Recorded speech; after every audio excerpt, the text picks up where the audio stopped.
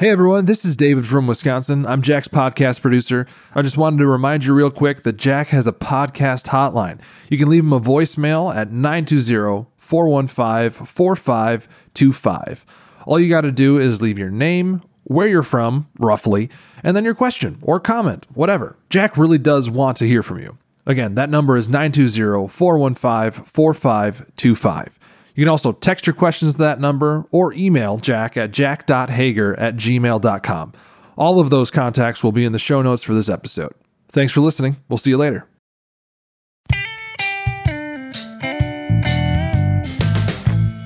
Well, hey there, this is Jack Hager. I have not been kidnapped by aliens. I have not fallen in a hole. I have not gone on to heaven. I have been preaching all summer at camps, and then towards the end of August, got a phone call that just changed everything. It was certainly not on my radar. Sometimes I wish the health and wealth, prosperity, it's all about you guys were right, but they are wrong, which is why we are to consider it all joy when, not if, we encounter various trials. That's why we are to exult in our tribulation, knowing that tribulation works patience. That's why we are to understand that marvel not that the world hates you, for it hated Christ first. In other words, sometimes following Christ sucks. Well, this phone call that I got when I was preaching at a camp in Wisconsin told me that a son of an adult staff member of our ministry had been arrested. The details are not important and they're much too convoluted to go into, but as a result of that arrest, and as a result of some activity on some people's parts, some of which was meant sincerely, some of which was meant to destroy us, some of which was meant to damage the cause of Christ. As a result of that arrest, we found out that something happened in 2013 that was known by one of our chief staff members who kept it to himself. Later, telling people that this incident that happened in 2013 was discussed with all the staff, when in fact it was not. And again, there is so much to this story that I could write a book, and I'm not going to write a book because it's just too much garbage. But I can't go into details, won't go into details, except to say that a senior staff member was asked for his resignation. Had he not resigned, he would have been fired. And I am in total agreement with that decision. In fact, had the board of directors not asked for his resignation, not fired him, I would have had to tender my resignation. It was that type of a thing. But anyway, as a result of that, an entire ministry is damaged. The cause of Christ is not damaged because Christ will fulfill his purposes. Christ will do his will. But this particular ministry, of which I've been a part for 14 years, which has existed since 1977, is basically done, at least under the name. We hope to rebrand, regroup, refocus, rebirth. There's already been another staff member that's resigned. There may be more that resign or let go. It's just one of those things that began with one poor decision. Scripture says it's the little foxes that spoil the vine. And that's so true. So often it's not, I think it was Paul Little who said, collapse in the Christian life is very seldom a blowout, but instead it's usually a small, almost imperceptible leak that just slowly gasses out until there's nothing left. And this thing that began in 2013 and wasn't really discovered until just a month ago destroyed lives, destroyed personal ministries. And yes, God can cause good to come out of the ashes, and we are trusting Romans 8:28 that all things means all things. Doesn't mean that all things are good, but all things work together for good for those who love God and are the called according to his purpose. So quite frankly, it's been a sucky 4 weeks or 5 weeks. I can't even remember. So much stuff as a result of this senior staff's resignation. The board of directors has asked me to step in as interim director. It's stepping into something. And I have prayerfully, with consulting my wife and others, have accepted that role. I do not know what the future looks like, but I know the future is a man word. It's not a God word. God is already there. Time is a man word. It's not a God word. God is already there. This thing that surprised me, shocked me, did not surprise or shock God. That is not to say, regardless of what your ism is, that God caused it to happen, but at a very minimum, he allowed it to happen.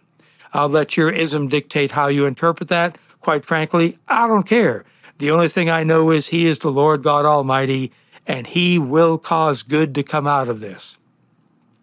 So I covet your prayers for myself, for my family, for staff members that have been slapped in the face by this, for the cause of Christ, most importantly, for people that are having a heyday smashing us all over Facebook, all over other social media, all over in even conversations, that they would have a change of heart. There are times that I am tempted to pray that God would stop their heart, but that probably is not the most Christian thing I've ever thought. I'm just being real. This thing is disgusting on so many levels. You've probably gone through stuff like this or close to it, and the key word is through. We are going through it. We are not going to simply survive. We're going to thrive. And that's just not a name it, claim it, blab it, grab it thing. That's just a fact of life. You know, several weeks ago, my wife was at a women's conference in Indianapolis, and she heard Shane and Shane sing a song that I think has the title, I'm Fighting a Battle You've Already Won. If you're not familiar with that song, Google it, look it up. But it's got a line in it, I don't know what you're doing, but I know what you've done. And that's where I am right now. I have no idea what God's up to, but I know what he's done. He's saved me. He's redeemed me. He's forgiven me. He's given me 40 plus years of ministry. He's given me the opportunity to brag on Jesus as a calling, as a full-time gig. And it amazes me that I get to do what I get to do. Yeah, he could use a donkey. There may be some similarities, but forgetting all that, this difficulty is simply that, a difficulty. It's an opportunity for a solution. It's not just a problem. So pray for me that I have wisdom on how to guide, how to lead, how to point out things. Pray for the staff that we can collectively dream big dreams and find ways to be an effective ministry for the Lord Jesus Christ. Pray for our community. Our ministry has been used by God to reach people that weren't being reached by others. And we may break apart the ministry may be broken apart, but I'm sure there are people that are going to continue to reach out to those that are sometimes ignored. There are some people that are saying, oh my gosh, if this ministry goes away, you know what? God is not dependent on ministries or individuals to fulfill his purpose. If I fail God in any way or fashion, that doesn't mean people are going to go to hell because of my failure. If God is depending on me to get something done, we're in a heap of trouble. Yes, my duty is to pursue God. My duty is to pursue holiness. My duty is to stand on righteousness. My duty is to flee sin. My duty is to lift up Jesus. But if I fail in that, God's not going to go, oh my goodness, what do I do now? God will fulfill his purpose. God will accomplish his will. Amazingly, he uses people like you to accomplish his will, to accomplish his ways, to fulfill his calling, to fulfill his promises. And that's an amazing privilege, an astonishing privilege, a privilege that we should never take lightly. But when it gets dark, it's okay. Our culture is decaying. Our president calls me a half-wit, dimwit, etc., and so forth, not because I'm a Trump supporter, because I'm really not. But I'm a supporter of righteousness. And I want a president who can at least articulate a sentence. Oh, Jack, now you're being offensive. I don't give a flying rip. We're to speak truth in love. I pray for Biden's soul. I pray that God would fix his heart. I pray that somebody would take care of him. But at the same time, I recognize that Trump is not the answer. any more than Ronald Reagan was the answer. A political person is not the answer. The answer is those of us who call Jesus Christ Lord to do what we're supposed to do, brag on Jesus, and reach people heart by heart, life by life. Yeah, we should be involved in politics. Yeah, we should be involved in declaring who should win and who shouldn't win, I guess. But that's not the answer. God didn't love the Republican Party. God didn't love the Democratic Party. God didn't love the United States. God so loved the world, to include that hooker on the corner in your street, to include that drug dealer down the road, to include that bum lying in the road looking for money. God loves them. And God calls you and I to do one thing: love God and love people. How do you define ministry, Jack? Love God, love people. That loving God may look different in your life than it does in my life. This is love for God, that we obey his commands, is what the Bible says. Not that we're saved by works or kept by works, but grace and faith combined to work. And if your salvation hasn't resulted in works, well, what are you going to do with Ephesians 2:10? We are his workmanship, created in Christ Jesus for the purpose of bringing forth good works, which God has before ordained that we should practice them. Be about doing good works. Oh, but Jack, I'm saved by grace. Yeah, I know you are. But God has prepared works for you to do. And if that's true, they're works that nobody else is going to do. So maybe like me, you ought to wake up in the morning and one of your first thoughts, one of your first prayers, one of your first commitments should be, Dear God, help me not to miss a work that you have prepared for me today. Help me to stay alert. Help me to be sensitive to the Spirit's promptings on what to say, what not to say, what to do, what not to do. This Christian life is tough. But so far, we've not been crucified for living for Jesus yet. I believe it's coming in this country. It's happening all over the world. Why not us? So this little problem that me and the ministry I work with are going through, it's chump change. Yeah, it's affecting people. Yeah, it's affecting life. Yeah, it's affecting hopes and dreams, etc. But it's chump change. You know what? I read the back of the book. God wins. The victory is ours. Thanks be to God, who gives us the victory through our Lord Jesus Christ. So I'm going to stay in his word. I'm going to stay in fellowship with him. I'm going to keep asking him to fill me with his Spirit, because I, like you, leak. Whatever you think about the Holy Spirit, it's not a one-time deal. It's not a magical, mystical experience and suddenly you're in. Salvation is a done deal. You can argue whether you can lose it. I don't really care. But living by the Spirit is a daily effort, a moment-by-moment effort to walk in obedience, to walk in love, to walk in his steps, to be filled by the Spirit, to not be controlled by wine, but be controlled by the Spirit. How does that happen? Presenting yourself as a living sacrifice, holy, acceptable, which is your reasonable, logical service of worship. Hey, I'm a preacher, man. I can't grieve about this ministry. It may never come back. It will never come back the way it was. As a thing, it may not come back. We may go all our individual ways. But whatever it is, again, it's not a surprise to God. But I pray that you would pray that we would be victorious, that we would not walk around glum, that we would not have pity parties about what's happened, that we'd learn from our mistakes, that we'd learn from our errors, that we'd learn from other people's errors, and that we would not judge them, but we'd fix our eyes on Jesus and look for ways to walk in love, to walk in victory, to impact lives with the message of hope. You know, that's not what I plan to share this time. I plan just to bring you an update, but your time is valuable. And you've given me almost 15 minutes of your time right now. And I honor that, and I thank you for giving me that. And I again beg you, pray for Jack Hager. Pray that I would know what to do, where to go. I have no idea what's in the future, but I guarantee I know who holds the future, because he's already there. And as I lean into him and don't focus on the brokenness, but focus on his completeness, because after all, I am complete in Christ. I don't need more power. I don't need more love. He's given me everything I need for life and godliness. Guess what? He's done that for you too.